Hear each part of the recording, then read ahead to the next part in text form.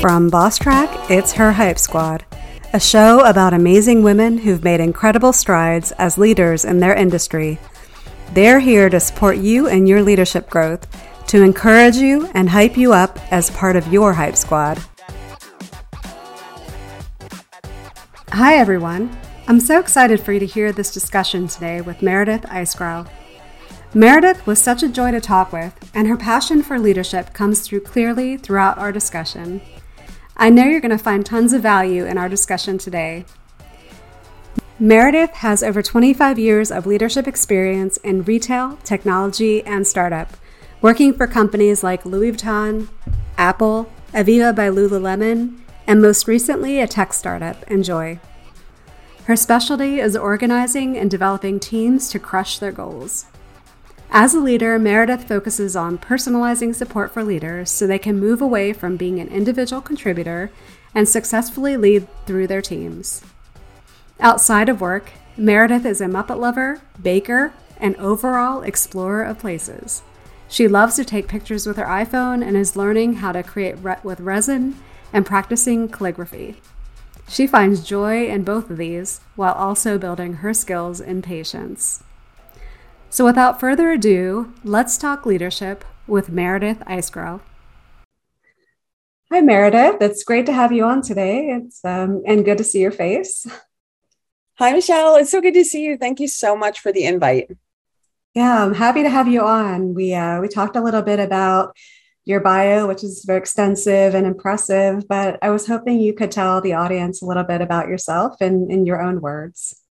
Sure. Thank you.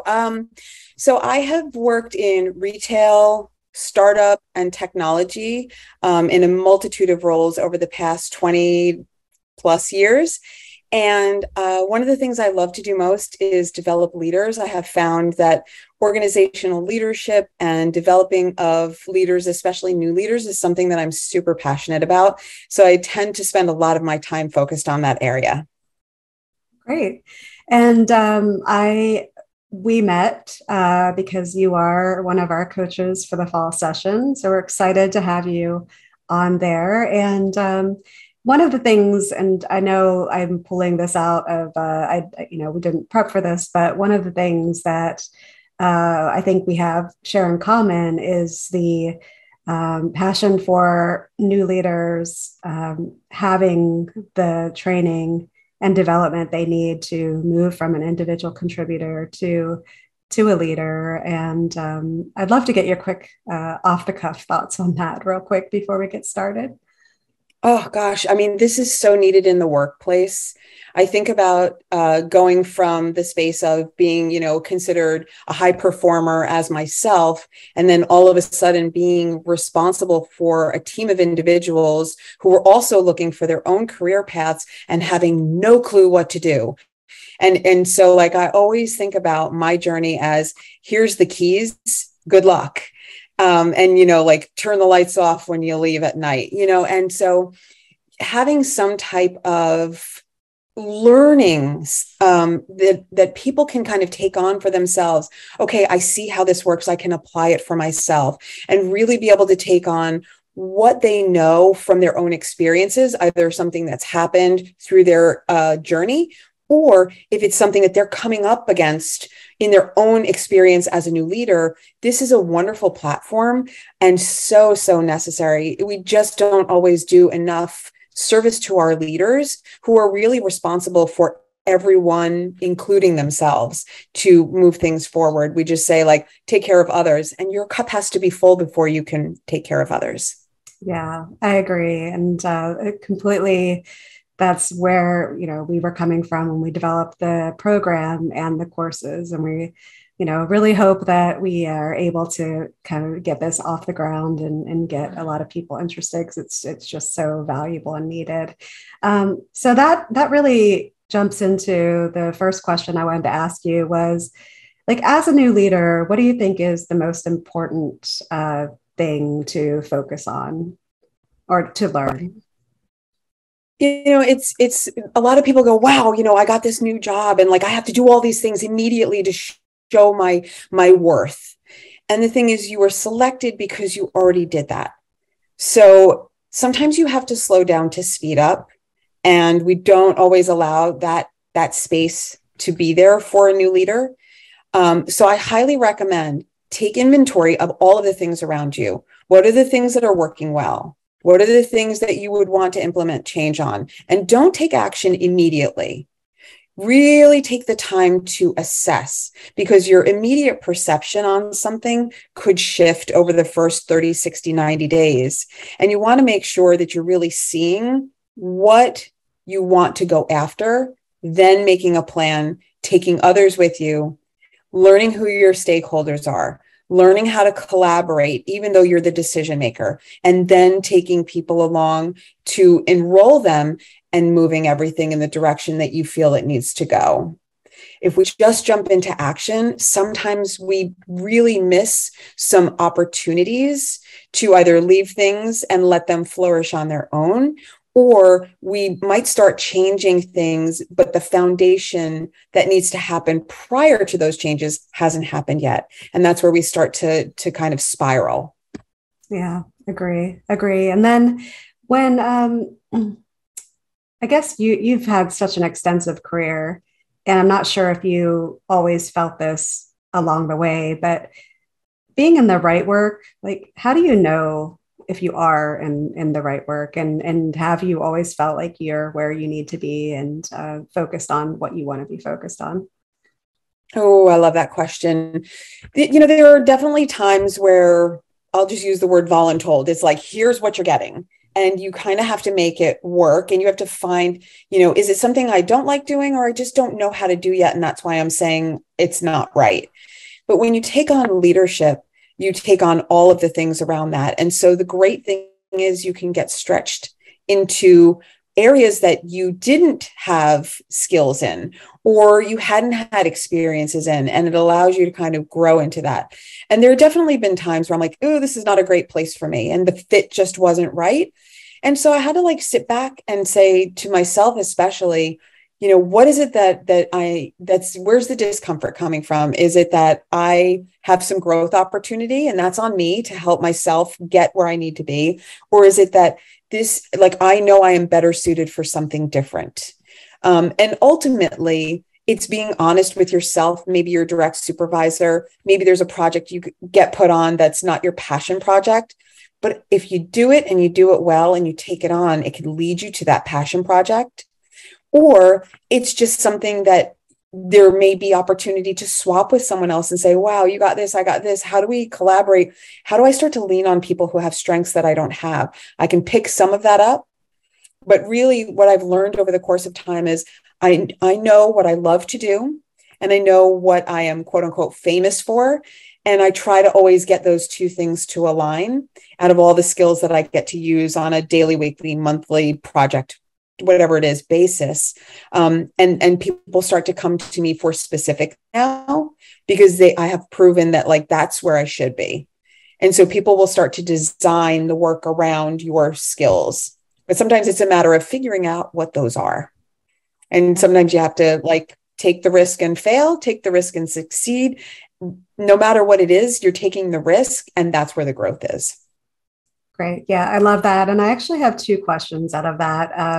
One of them is, you mentioned about getting on a project that you're interested in getting on. I know, a lot of people here are really just trying to figure out what they need to know just to be a good leader. But then it is important to focus on your career and how you can move ahead, and getting on projects, especially higher visibility projects, can be one of them. And where you can highlight your skills. Do you have any thoughts or recommendations on how you can work yourself onto a project if it's something that you are interested in and you're not necessarily being considered? It's a lot of times it's about figuring out your strengths, like your superpower, right? If your superpower is organization, then in your immediate team, it's creating that in your immediate team, so that all of a sudden people start looking at you. They're like, wait, what is going on over there? If it's something else, start to know what that is, and don't be afraid of it. Lean into it hard. Then you start paying attention. What is going on around me? Who's doing different things? How do I just become part of the network of, wow, that's really cool when it comes to my world, right? If it's something that's going to eventually come to you, how do I get in there early? What can I know now to get ahead of? Start asking questions, be open to coaching and feedback of, hey, here's some things you can still work on before this gets to you. And start to know, like, where do you want to spend your time, and start spending the time tapping into your resources who are doing those things. And so, like, as an example, I love new store openings. So in my retail career, I was very fortunate to be on a new store opening team. And for some people, that is just not the work they want to be in. It's too many open endings and follow up and chasing. And for some people, that is just not where they like to be. And for me, that's what I love. I love to say, what needs to get done? How do I bring it all in? Start to figure out where it falls in line. Who's going to help? Who do I need help from? Where is an obstacle or a bottleneck? And like, what do we need to do to move past that? But that is because my store at one point was going through a renovation and we needed to move and then move back. And nobody wanted to do that work. And I was like, I'll do it. That sounds like fun to me. And like, because everything to me is like, how do I get these cool experiences? And then I get to decide. Right. And so then I started talking to the people who were doing this as their full-time job. How did you get into that? What were some of the things that you did? If I need to take another type of class or get some type of certificate, is there something out there that you would point me to? And you just start networking. And a lot of times it's that you just want to make sure that you are asking questions and taking action. Great. I love that. And sorry, I was distracted there for a second. I love that. And we should talk sometime, because the company I was just at, we were in high acquisition mode and high growth, and we were constantly opening new stores and buying stores and transitioning. So I'm sure we could share some stories, even though I wasn't in the trenches. We were very much a part of it. So it's definitely an interesting time, and a lot to do. But you also mentioned that you are what you're famous for at work, knowing what you're famous for at work, or getting to know that. I'm curious, like, what are you famous for at work? Oh gosh. I mean, so at work, I am known as the person who gets it done and holds others accountable. And sometimes there is like a little bit of an imbalance in those two things. And certain people can do one, but they are not comfortable doing the other. And so what I have been told repeatedly is like, I can do both. And to me, I see that as a superpower, because you can hold people able and accountable, and you can do it kindly, and you get things done. And when you show people how to break things down so it's manageable, so you're not just putting this huge thing in front of them, it's easier to take those steps forward. And some people just see the end goal and they go, I have no idea how to get there. And that's where it can get imbalanced, because you want to make sure that you're having the right milestone conversations with people, or breaking the work down into milestones. And then also saying, I am noticing that you're getting this done, or I am noticing that there's a gap here. What can I do to help you fill it in? And just calling it like it is. Mm-hmm. And so like a lot of people rely on me for that as well. Whereas years ago, I said like, I'm the person who'll just like do anything at any time. And now I'm just like, I really want to focus on being that space, because that is something that I find is usually needed in project work. Got it. And then I guess that's, like you said, something for our listeners to just kind of be mindful of as they move up in their career, and have that know what they're starting to be known for. And I guess understanding going into it, it goes into, I think I just talked to somebody about personal branding, and knowing up front, what you want your personal brand to be and what you want to be known for, and then working towards that, like I think you mentioned earlier. I love when things come together. Yeah, I mean, it's so important. And sometimes, sometimes it'll change too. Like, a superpower could just all of a sudden, based on a couple of experiences or things that you've seen in yourself, like can all of a sudden be something there where it wasn't there before. Or, what we talk about a lot at work and what I try to talk about with my teams is always like, what's your legacy? If you were to leave here tomorrow and we were looking for someone who's like going to come in and take on some of the work that you do, like what are the things that you're leaving behind that they can't do? That's your legacy, not the work. It's who you are and how you show up for others around you. That's the piece that is so unique. And once you figure out your legacy and who you are, maybe it's called branding, possibly, like that's the thing that you always take with you. And that's what starts to plant the seed anywhere you go. And I guess you get that too when you start hearing from coworkers once you leave a company and go to another, and those comments that people remember of your highlights can definitely feed into that legacy. Absolutely. And it helps you tell a story for yourself. We have our own narrative of who we think we are. And then there's everybody else's thoughts. Yeah. And sometimes when you hear that, you're like, that's what you think. And it's almost like surprising, and it shouldn't be. It's that we only can really understand how we view ourselves because it's the only place that we know how to live from. That's the lens we use. When someone else comes in and they can contribute to you and say, hey, this is how I see you. This is how the team sees you. This is how the company and the organization sees you. And this is how you've shown up for everyone around you. Like, take that as the truth, because they're going to tell you that because that's who you are.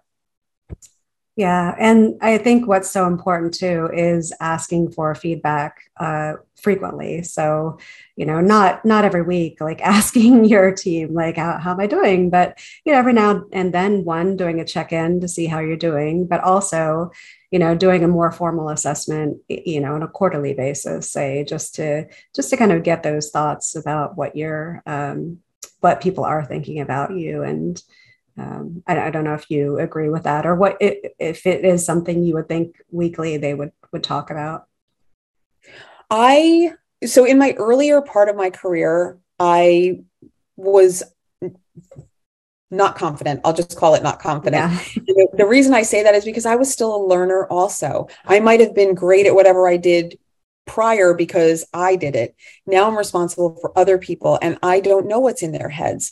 And so in my early part of my career, I was actually really apprehensive about feedback because I took it personally, like I was failing. Yeah. Like that feedback equaled failing. And what I have grown to learn and love is feedback is truly a gift. And I know that is like a very well-known saying, and it is absolutely my truth. And so any team I work with is embedded in every conversation. I am only as good as the feedback you give me. And if you don't share anything with me, then we both lose and we both actually fail because we can't get past whatever you might be thinking that you need to share with me to help me be a better leader. Yes. And allowing myself to be contributed to was one of the hardest things that I ever did. Because I just thought, well, I have to do this myself. I have to figure it out myself. I have to get all no, allow yourself to be contributed to. And that can come from anywhere, not just your boss to you. That can come from any level of any person that you are around. And if you can do that, you will be successful.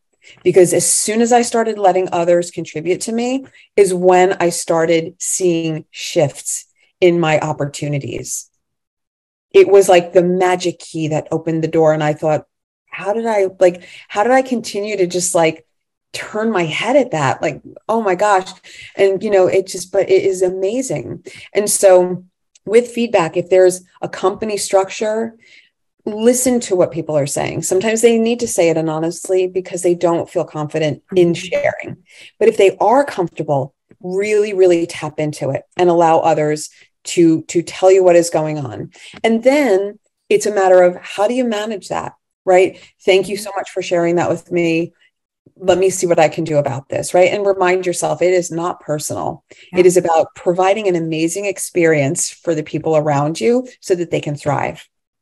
Yeah. Oh my gosh, that we could talk a lot about this. I don't know if you've read the book Radical Candor, but I think it's so important. And you're right. At the confidence when you're a new leader, or when you're just starting out in a career or just Mhm. starting with a new company, it's really hard. But it's so important to accept that feedback, just as you said. But it's also really important. People don't. It's so hard to give hard feedback, but it's all on that side too. It's so important because they're not going to learn and know how to grow unless you share that feedback as well. So, oh my goodness, I could talk so much about that.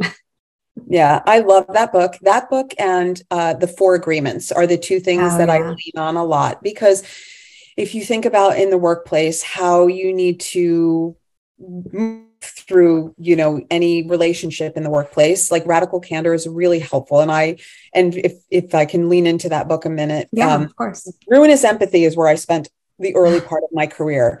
I Mm, wanted to be liked. I wanted to be, the go-to. I wanted to be the good cop or whatever you want to call it. And what I realized is I was doing everybody around me a disservice, including mm, myself. And when I started to say, you know what, I have to have a little bit more like, candid conversations and be honest, and I can be honest and kind, I can be honest and respectful, and if I manage the conversation and not the person, that is where the distinction comes. And so I read both of those books, and I was like, oh my goodness. So I tend to lean into both of those things because they really do go hand in hand, around how I show up, not just for the people in my workplace, but like in my life. It has yeah, helped me strengthen relationships with friends, family members, people that I meet and network with, because it's the way that I show up is how others around me will show up as well. yeah, And so, like, I can also throw in there, like, my trifecta, if I can, of yeah. books, The Secret, which I Okay. know like a lot of people have either read or maybe watched the movie or don't Mm, understand, but I love that. It is about the law of attraction. What you right. put out, you get back. And so, like, I think about those three things, and I'm always putting one of them in my head in any conversation and trying to lean into what conversation do I need to have, and what pieces can I pull from any of that to help me guide maybe this person who might not understand how to do that for themselves. Yeah. Agree. The law of attraction is so important. I mean, just the energy you put out, you're going to get what you put out. It's so interesting. I did watch that the movie, and it can be a little bit corny because they do talk about. I asked for money, and the next day I got a check in the mail, and but it's not about that. It is there is legitimacy to the like the law of attraction because I mean, if somebody really thinks through it, if you smile at somebody, they'll smile back. If you are good to somebody, they will like be good back. I mean, it that is how human nature is, and it works, and to kind of stay focused on that, I think is so important. Absolutely. I mean, it's just whatever you say, like I am, or I want, or I don't want, is going to show up. Mm-hmm. I don't want this. That's actually going to show up too, so it's very interesting. So I also think, like, I just went through, a course on my own where they talked about a word diet, and they were talking Mm, about, like, put everything in the way of what I do want versus what I don't, and making sure you're super clear with your asks, and making sure that you are very clear about, like, when you don't want something, we'll turn it around. What do you want? Because if you say, I mm-hmm. don't want this to happen, chances are it's somehow going to happen. But if you say, this is what I want, it actually gives you something to focus on and Yes. work towards. Mm-hmm. And it may happen with, a longer time in some aspects and a shorter time in other aspects. But yes, if a check showed up in the mail and because I want money, I would be super happy about that. Yeah, of course. Yeah, me too. I'm gonna focus on that after this, after our conversation. Absolutely. Um, well, I'd love to hear if you have an interesting or funny oops moment as a leader that you could share, because I think you said earlier about you want to be perfect, you want everything to go right, but it doesn't always happen that way. You're learning, and as you like grow as a leader. You're going to continue to make mistakes. And I'd love it if you could share something that stands out for you. Oh gosh, there are so many. I have to sit here and think about like an oops moment. So probably, okay, so a couple of years ago, it's not really like funny, but it was really a turning point for me in my leadership and my communication. So a few years ago, I needed to explain to my team that our location was moving.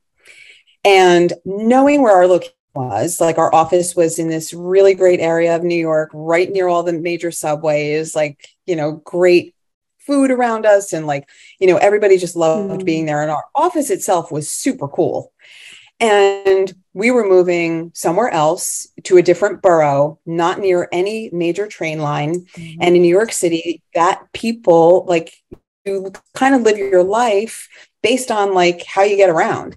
And so I knew I had to package this up and explain to everyone that this was going to happen. And we didn't have any say in the matter. Like, this is a done deal. We signed a lease and we're out of this lease and we got to go.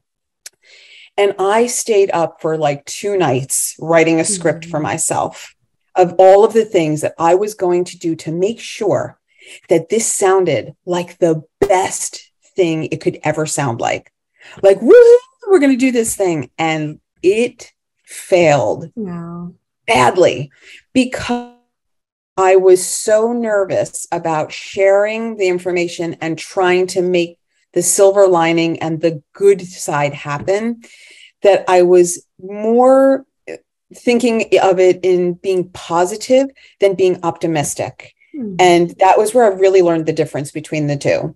And I just tried to make it sound so great. And somebody came to me after the meeting and my whole team was very upset because no one lived convenient to this new location and people were going to have to leave because they were not going to be able to make this commute.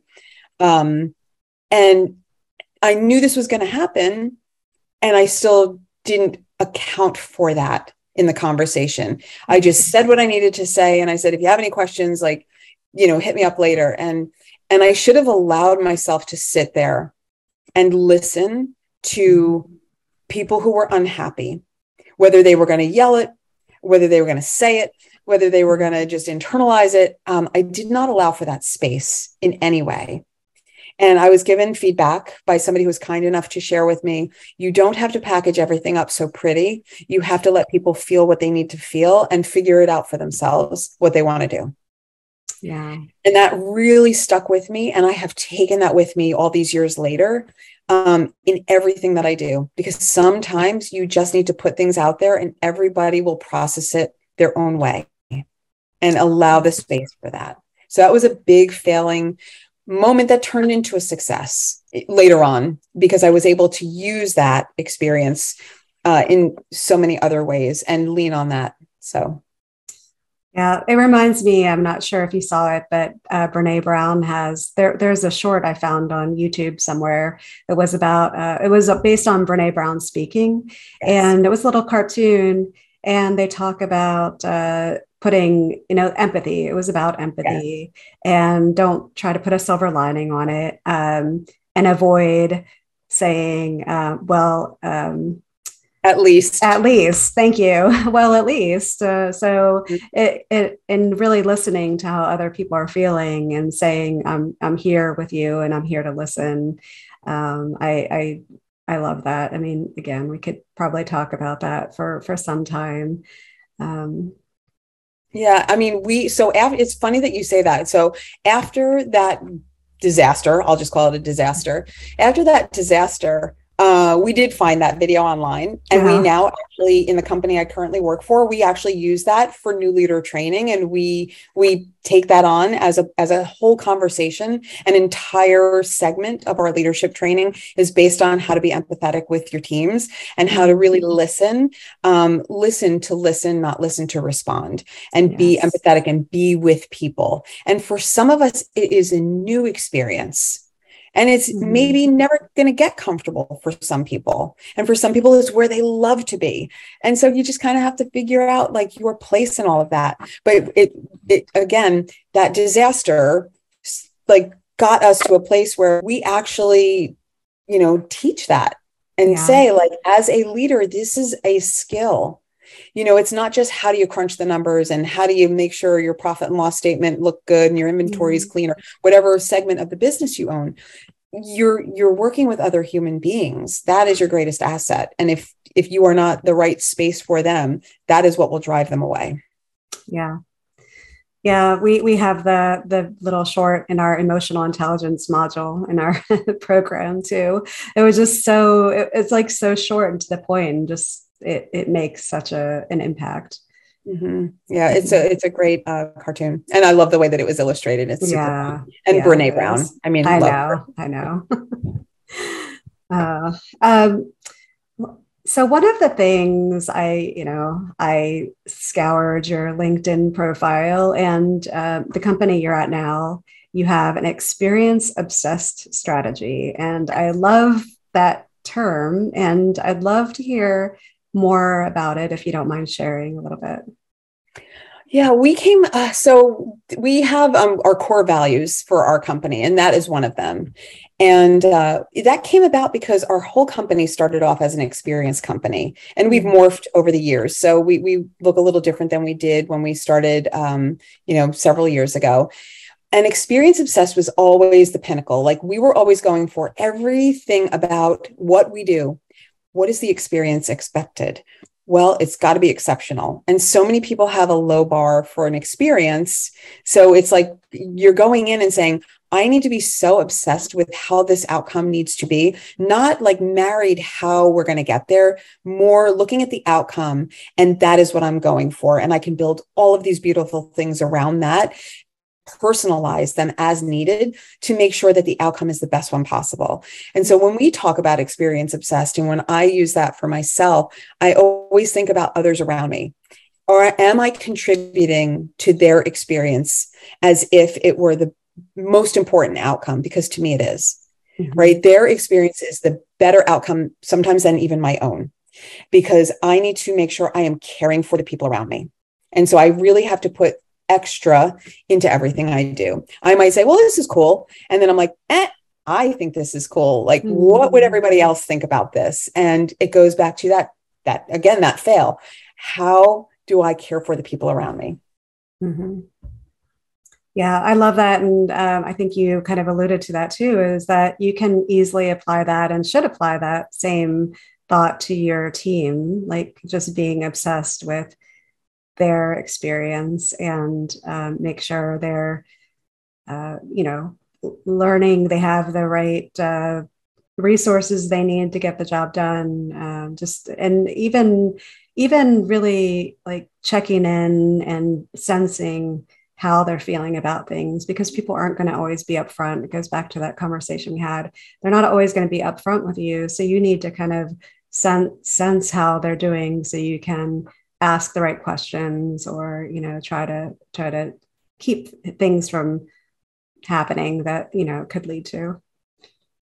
Yeah, and that is contagious. I always think, like, in the best way possible, when people find out that you really care for your team and care about your team as the individuals and the teams that they are, that gets around. Yeah, and that creates such an amazing work dynamic that even the ripple effect of other teams, when they start to feel that and see that happening, they take that on and maybe don't even know it or put words to it.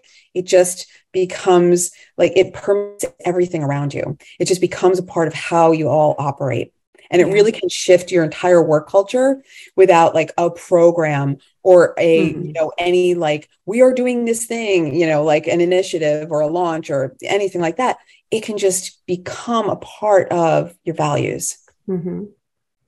Yeah. And I want to say too, it's not about just being nice to everybody and like letting people slide on performance. And, because I think for some people, it'll bring to mind like wishy-washy managers that, or leaders that, aren't really performing, but part of being, you have to have the whole focus. Part of being a high performance leader is you have to have that balance. Like you need to know that by treating your employees well and being, treating them well, that they are going to perform better. So it's going to lead to higher performance. And when you see people that aren't, or, we have somebody on the team that's not up to performance standards or doing what you're expect or what the team is expecting from them, you need to have those difficult conversations. So it's really the whole package.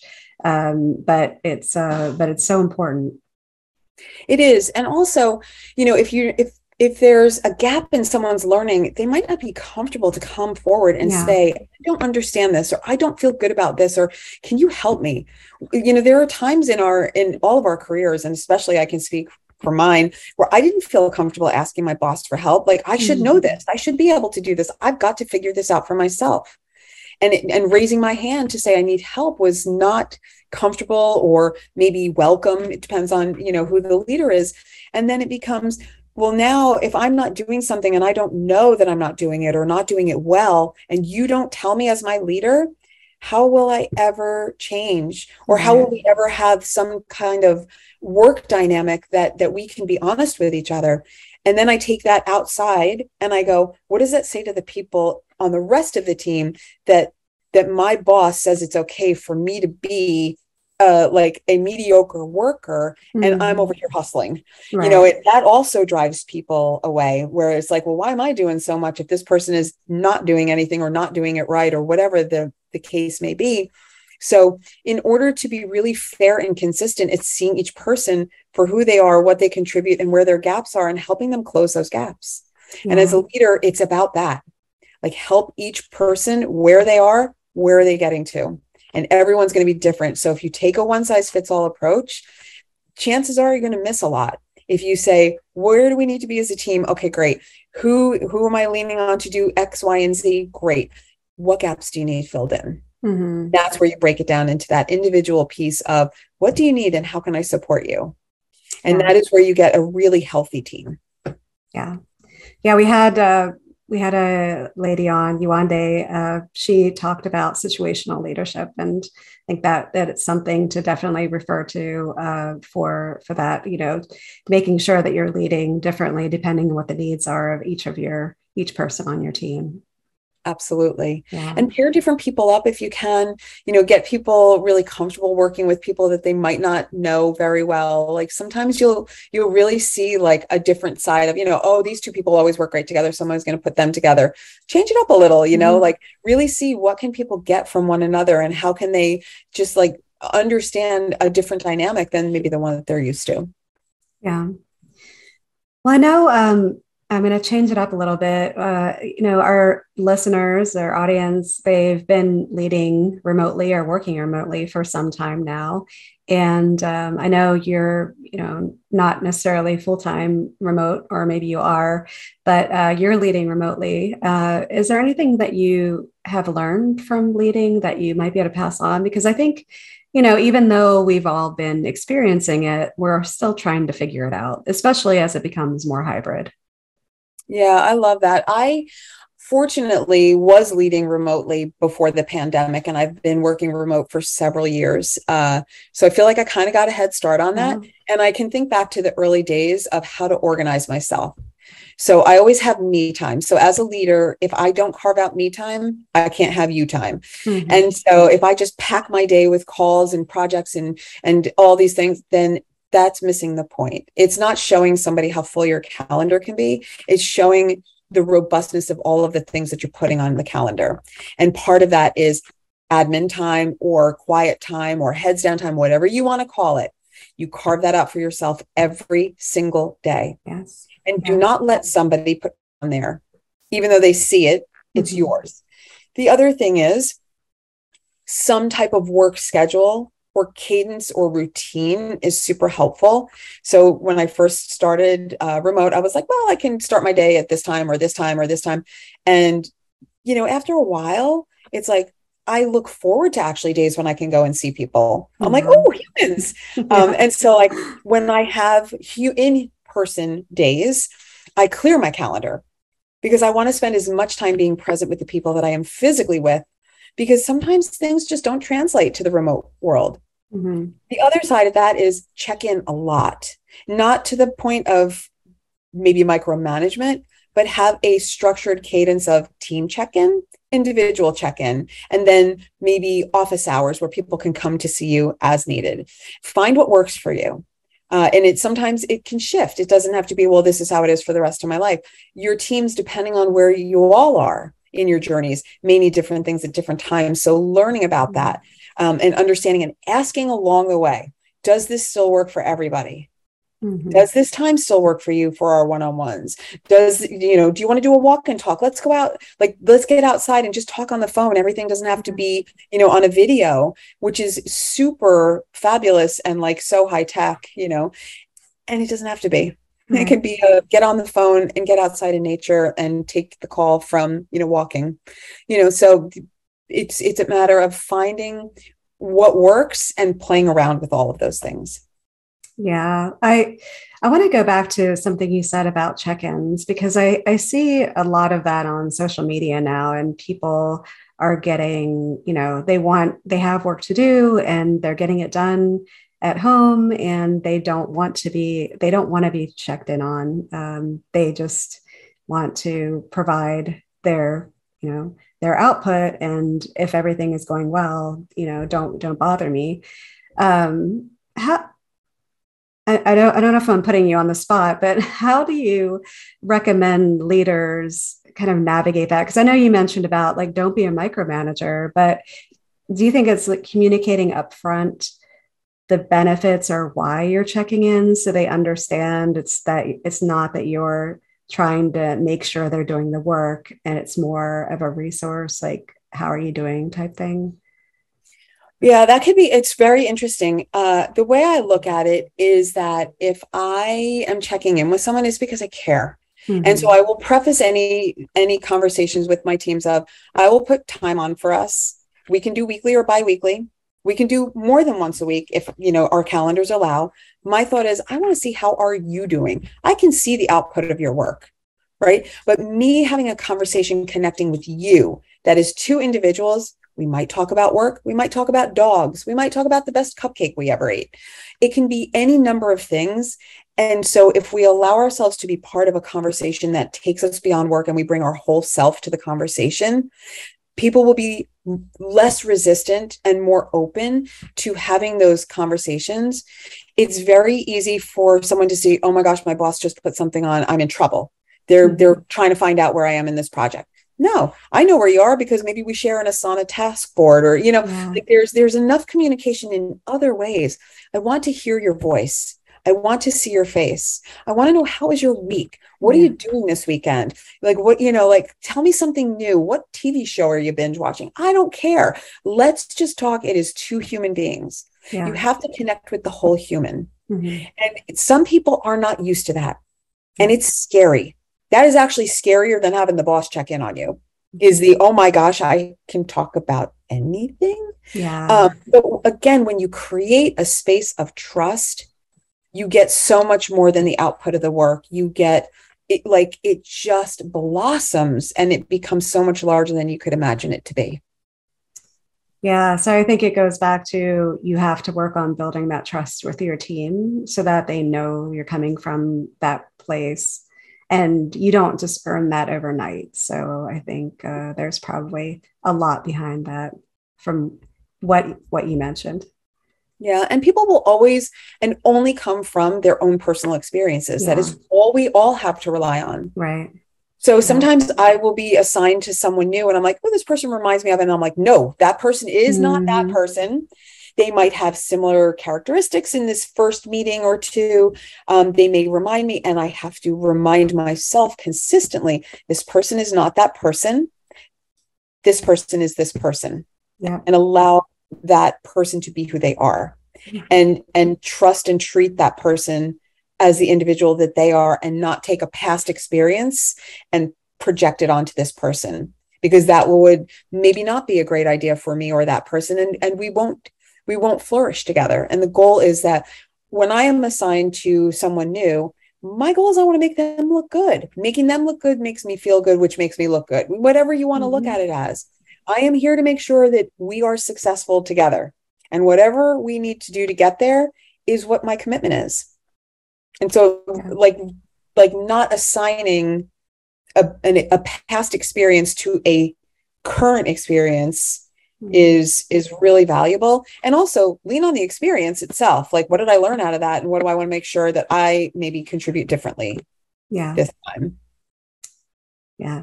Very that valuable advice. And it's so hard. It is so hard. It's human to use your past experiences and to make sure you're paying attention to whether you're doing that or not. It becomes a practice, but you have to exercise it and be intentional. It is. And, when we get into our comfort zone, it's really easy to say, oh, this is exactly where I need to be. Mm-hmm. And the reality is there's no such thing as a comfort zone. There's like where you feel good about things, and things will always change.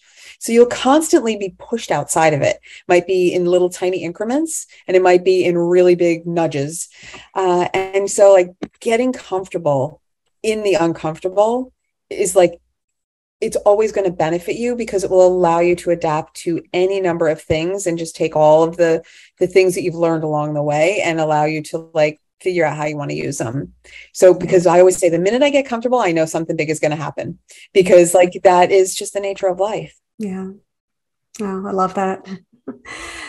So kind of continuing, because I think remote work has led to a little bit of this, because I think what we're finding is that when you work remotely, it's easier to put so much more time and focus into your work and not, and it goes back to routines.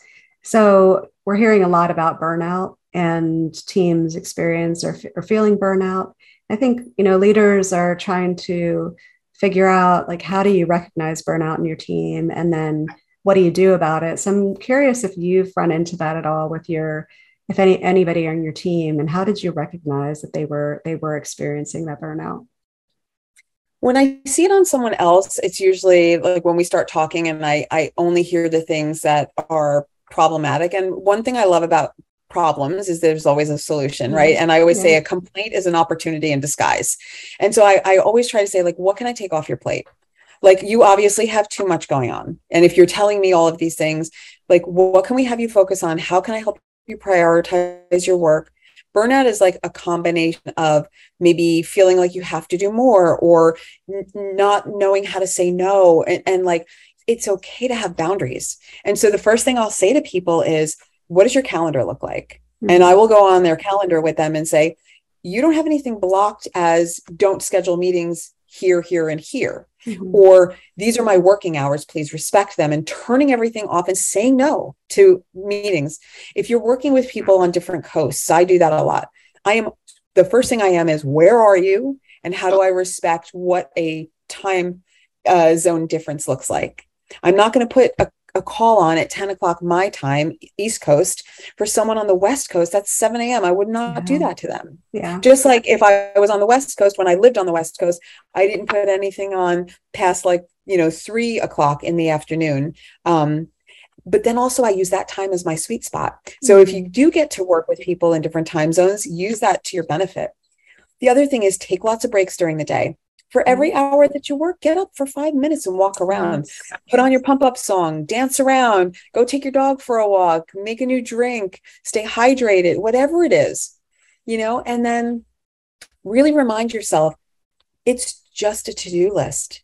And unless I have a by when this has to get done, then everything else is flexible, shiftable, adaptable, or say, I just can't take on anything else right now until give me like another, whatever your timeline is, until I'm complete with this project. I don't feel comfortable taking anything else on. Beyond this, I've got lots of bandwidth.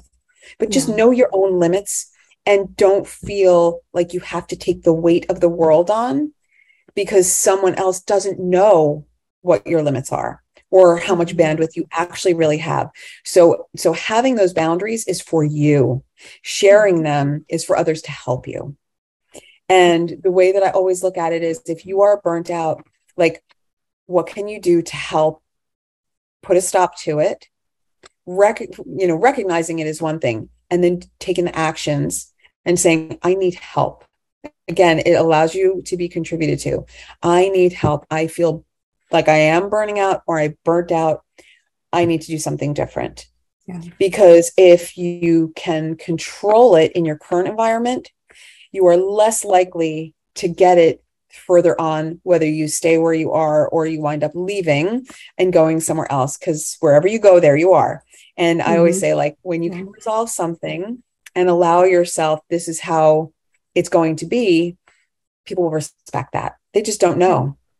And so it's not that they're being disrespectful. They don't know where the end is. Yeah. Yeah, and I want to say I'm not sure if you follow Brendan Burchard, but he is he has his high performance habits book, and one of the high performance habits is every 15 minutes take a 5 or 10 minute break. You need to, especially if you're doing something like really focused work, because you're going to be more productive and think more clearly. If you take that break, it sounds like you're giving up time, but you're actually getting time back, and it's part of being a high performance leader. So I like that and definitely promote that. Yeah. And this is also where it's like, do you need to be involved in everything? Yeah. Yeah. If you're using the like the RACI model, if yes, you're responsible for it, but like, could you have someone else sit in on a meeting? First of all, it allows others to elevate. Put someone else in a meeting that you can step away from. Like, if you don't have to be in every single detail and piece of the business, let others rise. And by doing that, it opens up space for you, and it opens up an incredible opportunity for that person to say, whoa, this is actually what it looks like to sit in this room. Oh, goodness, I better bring my A game. And, let them have that. And then that you can say, we're going to talk afterwards, or send me your notes, or send me a recap, or whatever it is. And it allows a different level of ownership for all of the pieces. And then you can say, okay, that freed me up for 30 minutes. And wow, what a gift that is. And I'm not going to just use that 30 minutes to put a different call on. I'm going to use that 30 minutes to say no thank you to anything else. And I can tell you, there are people in my organization that I look at their calendars, because I'm just trying to find time with them. And they have certain things blocked out every single day. And I think, good for you, because I know they will just get hit with phone call after phone call and messages and all of that. And it's respect the time. If it's on there, respect it. If it's not on there, put some on there so that you can teach others how to respect it. Yeah.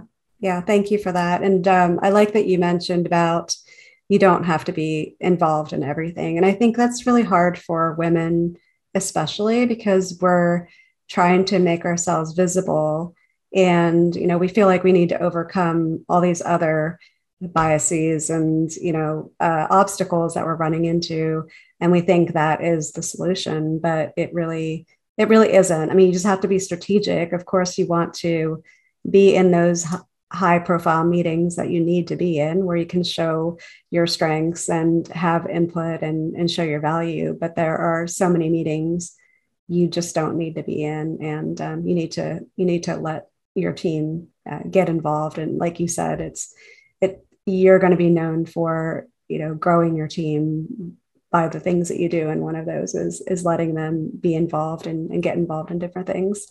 Yep, absolutely. And I always think, in any role I've ever had, whenever I was like, okay, now what's next for me? And the first thing that anybody would ever say to me is, you have to replace yourself first. And if I don't allow others a seat at the table, how will I ever get that person in the room so that I can step into a different, whatever the next thing is. And so like, I always think about that, like, who am I going to send in if I can't be there? Or I think it's a good experience for them. And how can we have a conversation to prep that person with, hey, here's what's going on. When do I bring you in? And then you can own this going forward. And that allows me, again, more bandwidth so that I can look towards something else. And I'm grooming this person for whatever their next thing is. So it's just a continual cycle of development. Yeah. Yep. So I'm going to switch gears a little bit. And so one of the core values of Boss Track, one of the things we're based on is mentorship. And I'd love to know who was the most important mentor in your career? Oh, okay. So in my current company, it's funny, we were just talking about this at work the other day. There was a woman who came in early on. So I work for a startup, and early on in our startup-ness, she came in to help us organize how we were going to just manage our time and run pilots and like do all the things that allowed us to grow our business. And I had never worked for a startup before. So I thought, well, this woman has done a lot of retail. I've done a lot of retail. And now she's more a consultant, because she comes in and she does a lot of organization and then determines who's going to own what piece of everything, what projects are a go, what projects are not a go. And then kind of move forward. And then she was a contractor for the company I work for. So she was with us for maybe 9 months. And I made sure that I spent as much time with her as possible and asked her to like basically tear me apart and help me rebuild myself, because I could see that she had what I needed, which was a backbone. I didn't have one at that time. And I was just like, sure, I'll make it work. I'll make it work. Yeah. And sometimes you just can't make it work and you have to say no to certain things. You have to say, is this really necessary right here and right now? Or can we continue to focus on this other thing and get the best result out of that? If we break things in half, we don't have enough to make two full. We have to go after one or the other, right? And she helped me learn how to do that. I still talk to her to this day. She worked for us about six and a half years ago. So I still stay in touch with her, and I make sure that, I really follow what she's doing and how she's doing it. I adapt it to myself. And I just say, like, watching her and learning from how she operated was really helpful for me. I've had other people who've contributed in other ways, for sure, things that they allowed in terms of me kind of taking ownership, or projects that they were, that were given to me. So there's always some way that somebody has mentored me, but she is the standout person where I'm just like, I just looked at her and I was like, that's the piece that I'm missing. And I could just see it right away. And I just was like, take me in, like, teach me all your things. I seriously was like Luke Skywalker going after Yoda. She is my Yoda.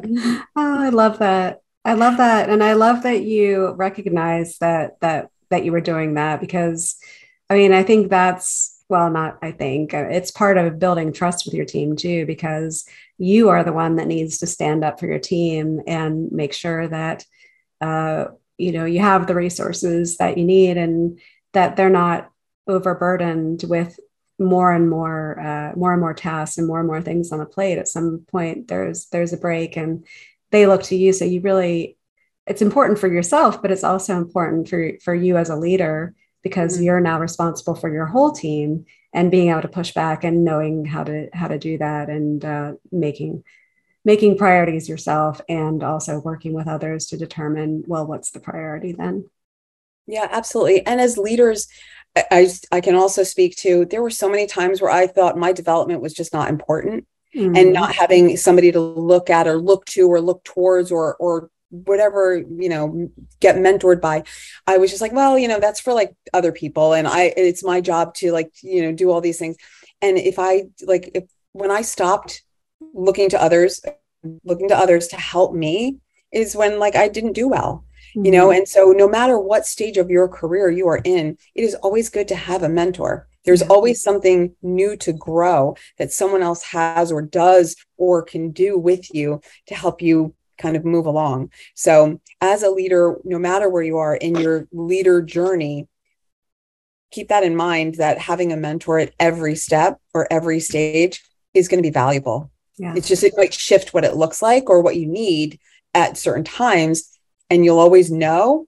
And that's when you can go seek it out, and don't be afraid to, and don't be stubborn about it. Don't be in your head about I don't need this, because you need this. We all do. Yeah. Agree. Thank you so much for saying that. What would you say is the best leadership advice you've ever received? Be honest and kind.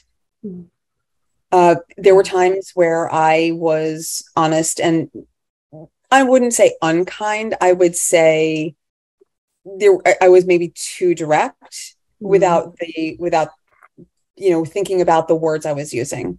And there were times where I was nice and not honest. And there's a difference between nice and kind. So it's really important to be both of those things. Yes. I love that. I love that. And then in terms of leadership qualities, what do you think is most important to new leaders? For new leaders, it's getting to know your team as individuals and what they thrive on. Mm-hmm. Right. And so if there's an exercise I did once where they said, write down five skills that you use every single day and pick the two that you love to spend most of your time in. Get to know your people at that level.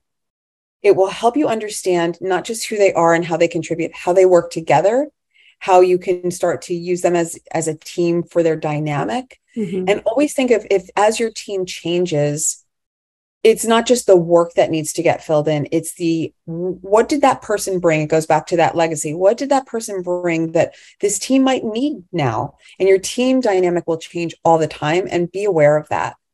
Mm-hmm. Thank you.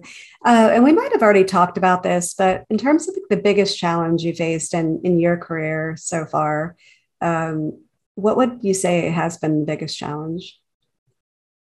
One of the biggest challenges is getting out of my own way. I will be really honest about that, because I can easily say, well, this happened and that happened, and there's always going to be a workplace issue that I had to persevere through. Getting out of my own way is the biggest challenge. I sometimes don't do that enough, and I just go headstrong into something, and that's where again I get into trouble. And I'm like, okay, back it up. Yeah. Let's break it down. What did I miss? What can I do differently the next time? What do I need to clean up? And not being afraid to clean up a mess that you made, right? It's really easy to say, oh, well, this is a mess and I inherited this and blah, blah, blah. Well, it's your mess now, clean it up. Right. Yeah. So just be completely unafraid to go through those things, because that is where I found my biggest challenges, was where maybe I let something remain a mess longer than it needed to be, because it was not my mess. But guess what it is? Yeah. Yep. Yeah. It's hard to take on. You don't want to mess. So I completely get that. I know we talked a little bit about the time you take during the day and making sure you have those breaks, and recommending that everybody else do that as well. But in terms of what you do outside of work that really helps you with your well-being, do you have a daily routine, maybe like a morning routine or something you do every day that you kind of attribute your well-being, your personal well-being to? Yes, I walk every morning. So I wake up and I go for a walk with my neighbor, which is really nice. So I have a walk buddy. Yeah. And if one of us can't make it, the other one still goes. That's a promise we made to each other, unless the weather's really bad. Mm-hmm. So we walk for about 1.5 miles, and we just kind of get out there as the sun is coming up and get our steps in and just talk about anything. And then I come in and I make my coffee. And I sit down and I watch ridiculous animal videos, because I need to see something cute in the world, usually some kind of chunky cat or, something funny that just gives me the ultimate giggles. And I'm like, okay, day is good. Put on some good music, maybe light a candle, and then just sit down and go, okay, you cannot read your emails yet. Yeah. You can read I have a personal email and I have my work email. You cannot read your work emails yet. Go through all your personal stuff, read all your newsletters that you subscribe to, all of that stuff. Go on the social media, really just tear it up. And then, okay, sit down to work and then get your day started. You're fresh. You're not distracted. I also know that my best time for working is in the morning. Getting to know that about yourself. When do you do your best work? When are you most productive? Super important. And it will change over time. Mm-hmm. And so, that's my daily routine. At night, I will say I still struggle with shutting down and knowing when to turn it off. Turning it on is a little different. Knowing when to end my day has always been a struggle, because I'll hear a ping from my computer. I'll go, oh, it's just one more email. Oh, no. Or somebody really needs something, or, whatever it is. And then I can look at it and go, okay, I don't have to take an action. So that is what I work towards now, is if I still feel compelled to not stop reading, I don't have to respond. Mm-hmm. No one is expecting a response at 3:00 in the morning or at 10 o'clock at night, whatever time I'm looking at this stuff. Yeah. So holding myself accountable to not responding to everything I see. Yeah. I like that. And definitely, you know, that kind of goes back to our conversation about burnout. Just Yes. you need to know where your limits are and have your boundaries. So thank you for sharing that. And you also mentioned earlier when you take your break throughout the day, you have a pump up song that you might put on. Do you have a go-to song that really gets you pumped up? And especially like, and I don't know if you really experience anymore, but you know, sometimes we can feel like we need a little bit of energy or confidence for the day, depending on what we do. Is there something that gets you going and makes you confident and feel great? I feel great when I just sit and take a lot of deep breaths. Like I do a lot of breath work. Mm, And if I just really allow myself to just sit and breathe or sit outside and listen to the birds, like that gives me confidence. I'm like, they know how to fly. I don't. mhm. Like there is something that they are doing right. And so like they just they come out of the egg, they sit in the nest for a couple of days and then off they go. Like if they can do that, I can do anything. I watch any number of like motivational speakers, motivational videos, things that just like get me reminded that life is kind of short and the experience is what we create for ourselves. And so if I could see somebody doing something that was like unimaginable, then I'm like, then my whatever it is that I've got going on really just is like insignificant. Or I stand and Mm. stare at the sky and I'm like, yeah, we're just, floating around in outer space. Like I Yeah, bring it back to like that kind of level. yeah, Um, but yeah, that's kind of how I managed to do that. great. And we have a playlist for Boss Track. We have actually two Spotify playlists now, and we Ooh. always like to add new music to that playlist. So I'm wondering if there's a song that you might recommend we check out to get added to our volume 3. Oh gosh, that's so fun. Okay, so what am it depends. Like my pump up song can change. Sometimes it's like smooth and easy, and I just want to hear it Mhm. over and over and over again. And sometimes it's like it is literally like I'm going to be dancing in the seat of my car. And the one I tend to go back to is I've Got a Feeling by Black Eyed Mm. Peas. Like I Oh just yeah, love that song. yeah. And I get laughed at. I mean, I when I go and do training, and no shade on that song, it's just like I think it's expected that people just get happy when they hear that song. But I really listen to the words and like how each person contributes to the harmony and the music. Mm. Like so the whole song just makes me smile. And I could be in the worst mood ever. And if that song comes on, I will like instantly just stand up straighter. And I'm Yeah. like, yes, I needed that. Oh, that's the first time that one's come up. That's a really good one. I actually forgot about that song. It definitely makes you feel good anytime you hear it. Yeah. And so, a book. So, do you have a book or podcast that you would recommend? Maybe it's something recent that you just read, because I'm sure you've read and listened to quite a few. Is there anything that stands out for you as being like a must read? Besides, I mean, obviously, we talked about your trifecta of books earlier. Anything else beyond that that you would recommend? I am a big fan of The Alchemist. Again, Mm, like it's yeah, just, I could reread that over and over and yeah, always come out with something different. There is a podcast I listen to. It does have a bad word in it. So I'm going to say it and you can bleep it out. yeah, of But course. it's called Unfuck Your Brain. And it's all about thought work. And it is a woman named Cara Lowenthal. She was a lawyer in her previous life, and now she's an executive coach. And she does a lot of thought work on her podcast and really gets you thinking. And especially as a woman, it's really wonderful to hear a powerful voice in that space. Someone Mm, who really takes no prisoners and says it like it is. And mm. for where I am right now in my life, I love it. And probably a few years ago, scared of it because it was like that whole as you shift and grow, you listen, you hear things and see things and experience things differently. Yeah. So like I live for her podcast. I have not listened to that one. I'm going to have to check it out because I have a feeling that I will like that one very much. So I know it's been, we've been kind of talking for a while now, and I really appreciate everything that you shared and your honesty. And I think well, not think, I know you've shared such valuable insight. And I hope everybody listening really kind of takes a lot of notes as they're listening, because there's so much to learn from everything you've shared in just this little time we've been together. So first, I want to thank you for being here with us. But I'd also like, if we're obviously going to share your contact info, whatever you'd like us to share in the show notes, but could you share them here for people that are listening? How, if they wanted to reach out to you and ask you more about something you shared here, or look at your experience and want to reach out to you, how should they get a hold of you? The best way is through LinkedIn. It is the most direct, and I am in there quite a bit. And I love to grow my professional network and always network people with other people. So I really live for LinkedIn at this point. And so you can look me up. It's Meredith Eisgrau. It's Eisgrau is my last name. Look me up there, message me, whatever you need, and we can figure something out from there. But that's a great place to start.